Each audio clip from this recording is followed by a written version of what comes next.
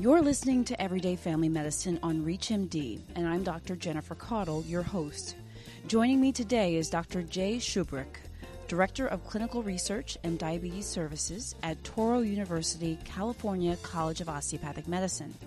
Today, Dr. Shubrook and I are going to be discussing a new approach to treating type 2 diabetes. Dr. Shubrook, thank you and welcome to ReachMD. Thank you very much. Glad to be here. So let's start out. Most physicians approach type 2 diabetes treatment with a titrate up philosophy that generally begins with lifestyle changes and possibly oral therapy. Can you tell us about your titrate down view of treatment? The ADA and the American Association of Clinical Endocrinologists recommend that we start with diet and then we go to oral therapies and we sequentially add therapies, hopefully in a very expeditious manner. But unfortunately, we know that type 2 diabetes is a progressive disease and one where time is not our friend. And generally, these therapies have very short durability in terms of efficacy.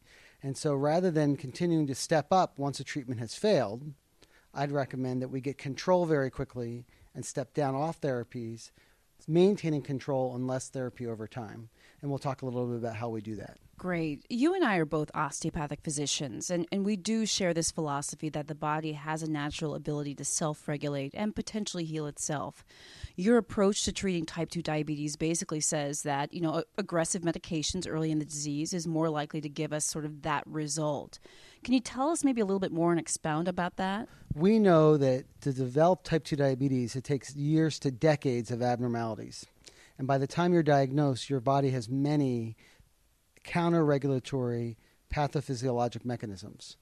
The theory here and we'll talk specifically about insulin as the first treatment of type 2 diabetes, we use a human molecule that the body already makes, we rest the pancreas, and we let the body reboot, per se. And it actually will return to not completely normal physiology, but much more normal physiology. And so in many ways, I think this is an osteopathic approach to type 2 diabetes. So you talk about something called insulin first. Can you tell us what you mean by insulin first and how it relates to this titrate down view of treatment that you're promoting? The thought here about insulin first is when someone has elevated glucose, the most potent medication for diabetes and the only medication with no ceiling is insulin. Insulin is typically used late in the disease after oral medications have failed, but at that point you're maximally insulin resistant. The body's very abnormal at that point.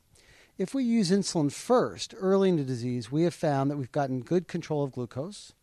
We've been able to maintain some normality of their glucose, but most importantly, get them off insulin and on to just their normal physiology afterwards for variable lengths of time. So we think that, again, a short burst of insulin therapy up front might be more effective than long-term oral medications over time. It's very interesting. As a family physician myself, I'm going to ask you even to talk more specifically. I'm curious about the patients who you are using this approach with, what types of A1Cs, and then how wide scale are you using this approach? Have you done any trials and things like that? Insulin first came about in probably a very straightforward case. A gentleman came in with an A1C of 14%.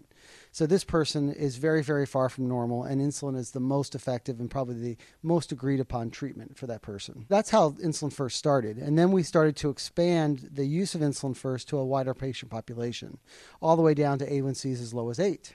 And we did that through a case series. Today we'll talk a little bit about the result of that first experience. We did a randomized controlled clinical trial using insulin first versus intensive oral therapy. And so we can actually describe quite a bit more about who we could use it in.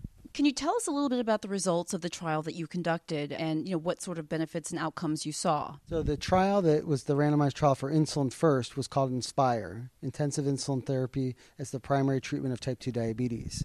And in this trial, we took 23 people randomized to intensive oral therapy, which is weight-based, basal bolus insulin, so 4 shots a day as the first treatment of type 2 diabetes.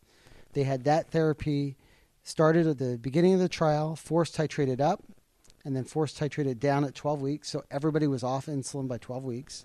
And then we watched them for 1 year after that for a total of 15 months. And then the other arm was intensive oral therapy that started with metformin And this is based on the 2009 guidelines, if they weren't in control, at 12 weeks we added glimepiride, which was titrated monthly. And if they weren't in control then, we added pioglitazone. If they weren't in control, then we added insulin. And so basically we looked at over 15 months, what did 12 weeks of insulin do versus intensive oral therapy? And what we found is a few things. Both of them were very effective. The A1C was 10.1 in the insulin arm and I believe 9.9 in the intensive oral arm. They got down to 6.5-ish by 3 months, and they maintained that A1C all the way out to 15 months. Now, both arms had rescue criteria, so some of the people in the insulin arm and some of the people in the oral arm needed to be rescued, but they were able to maintain very good glucose control out to 15 months. Interestingly enough, the insulin arm actually lost weight, 2.1 kilograms, while the oral arm gained 2.3 kilograms. And there was only a total of 10 hypoglycemic episodes in the entire trial. This trial was looked at very carefully when we were looking for our initial funding because the concern was that we couldn't do this without causing severe hypoglycemia.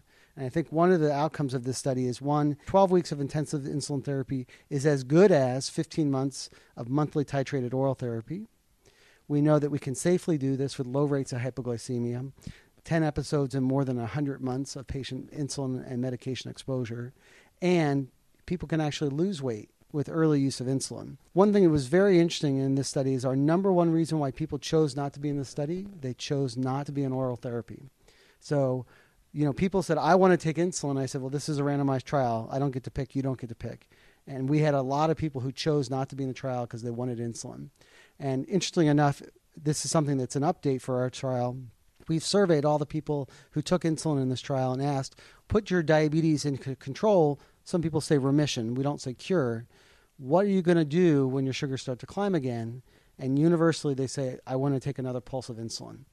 So the thought is maybe intermittent pulses of insulin every 3 to 5 years might be as effective or more effective than ongoing oral therapy in the stepped-up algorithm. I think this is very interesting. I'm a family physician, and I think that sometimes, anecdotally, from my professional experience with my colleagues, with myself, I think sometimes we feel that patients would rather take a pill than take insulin, whether it's an instinct or practical experience we've had. So I think it's really interesting that maybe some of the preference actually came for people who wanted to take the insulin or be in the insulin arm of the trial. That's very interesting. So now you sort of have this insulin first model. You've done this trial. What would you say then to myself or other physicians who want to maybe try this out in our office? And how do we select patients? What do we need to be careful about? Is this for everyone? Is this not? What do you think? I think there are two main messages that come from this. And the first message will start with insulin specific. Insulin needs to be reframed as an agent that can work very quickly, is very potent, and should not be used at the end of the disease and used forever. Patients would say once on insulin, always on insulin. And, this study really focuses on that's not true at all. So yes, my patients will ask, hey, I'm going to have a steroid shot. Do you think I need to go back on insulin? So people on oral therapies. Hey, I'm going to be admitted to the hospital. They'll probably take me off my meds and put me on insulin. Absolutely. So showing the benefit of insulin as a targeted therapy early in the disease is one of the important messages from this. The other important message from this is that I really believe that even though insulin worked, I think almost any intensive regimen given early in disease would work. So there was a study done by Ralph DeFranzo that showed of a combination of metformin, pioglitazone, and exenatide as the first treatment of type 2 diabetes was better than stepped therapy. And so I think what we really need to do is not let time pass, use aggressive combination or insulin therapy early in the disease, and then, as we said, step down off that once you've got control. And so I think if you're looking at insulin in family medicine or in other primary care specialties, absolutely it can be done, and I think it can be done safely. If you use the ACE algorithm for weight-based insulin administration, I think it's very safe. But the most important part of this is that you have to have an exit strategy. If you're going to do intensive early therapy, you need to have a timeline. You need to have a timeline where you're going to reassess and step down.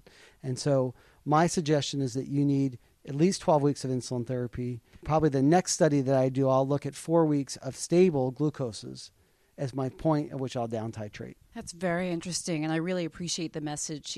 Interestingly enough, your insulin first message is not only about insulin first. It's really about early control and not waiting as clinicians for A1Cs to be out of control for a long time. And I think that that's a very valuable message for all of us.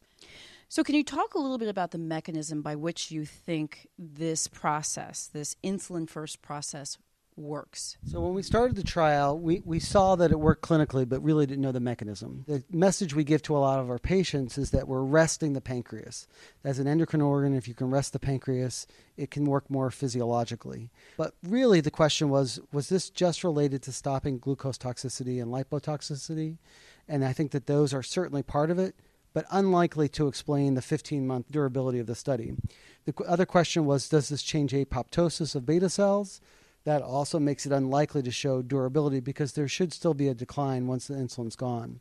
There's been a recent study that showed that beta cells in the face of hyperglycemia can actually de-differentiate, and so they no longer become insulin-secreting cells. So they're still beta cells, but they're not secreting any hormone.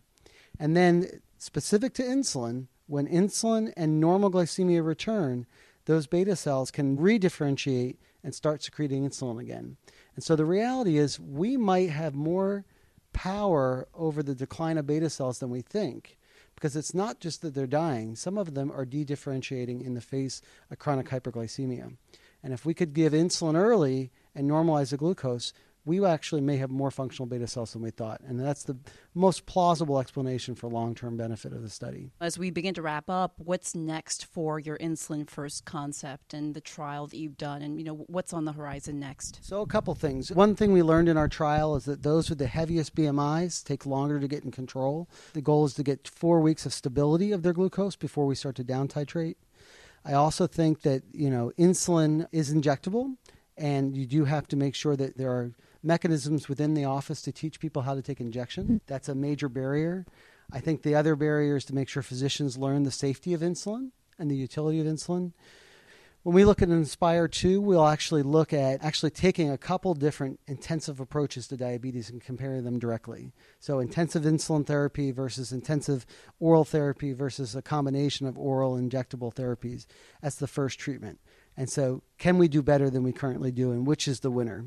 And then the second part is we'll look at an Inspire pediatric trial. We're going to take this same intensive therapy and apply it to children with type 2 diabetes. Very interesting. We've come to the end of our conversation. Dr. Shubrook, thank you so much for joining us today and sharing your insights on the insulin-first model for controlling type 2 diabetes. Thank you. It was my pleasure. I'm your host, Dr. Jennifer Caudel, and you've been listening to Everyday Family Medicine on ReachMD. To download this podcast and others in the series, please visit us at reachmd.com/everydayfamilymedicine. And we encourage you to like, share, and comment on this podcast. Thank you for listening.